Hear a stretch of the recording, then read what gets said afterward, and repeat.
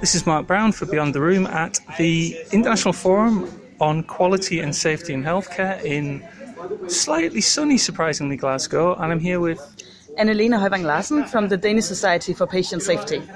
So we've just been in a session that was called something like Seeding Power to Improve the Lives of Older People or something similar to that.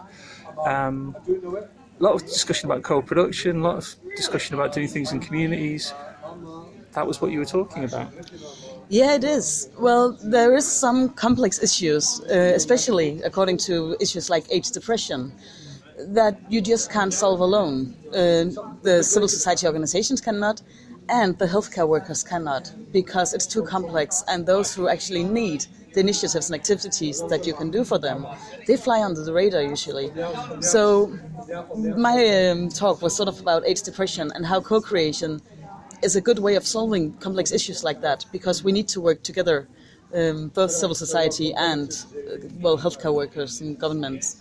So it's an interesting question about kind of who has the power in that situation, and some of what you said kind of touched on that. You talked a little bit about how leading a project like that, you need to know when to help and when to step back. Can you explain to me kind of the issue of power in this co-production stuff?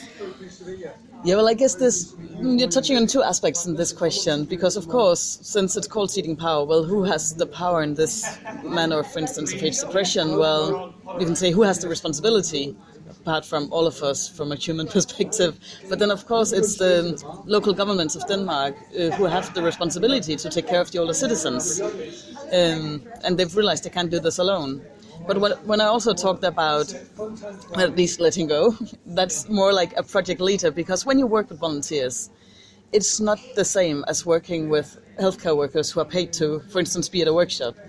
So in that way, you also need to let go and be open towards, well, what will happen when we put these people together and when we invite volunteers to work with us, because they need to be equal members. So you can't just decide on a project from the start and then say, and you can come and fill in this part. You need to invite them from the beginning and say, yeah. You said something about they're not guests in your project, they're integral parts. Yeah, they're equal members, so they're not guests, and they are also experts.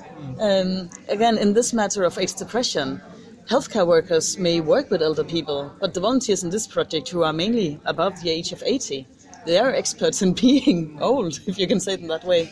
So you need to sort of respect this and not think that they're just like doing a small part. They're equal members and just as important.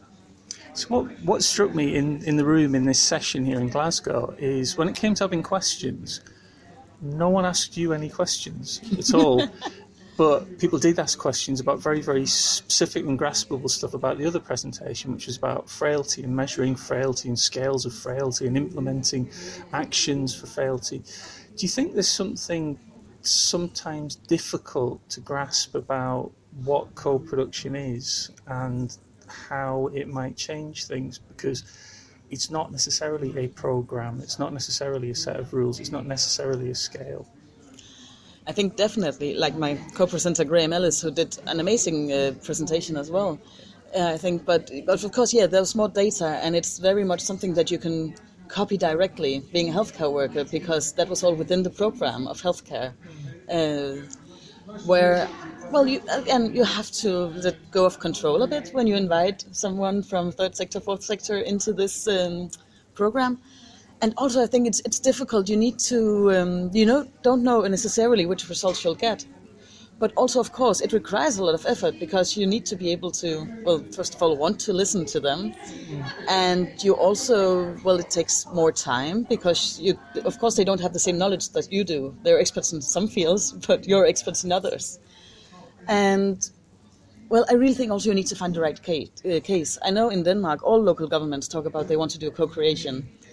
And this that we have done in 3 local governments, that is a really good case of co-creation, because age depression is such a complex issue, and you need to address it from many different perspectives and ways.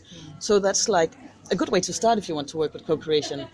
But in many other terms, also in Denmark, when you invite volunteers, you need to make sure that it's not just that they do, well, work that employees should have done, but just because you fire people, and then you can use volunteers instead.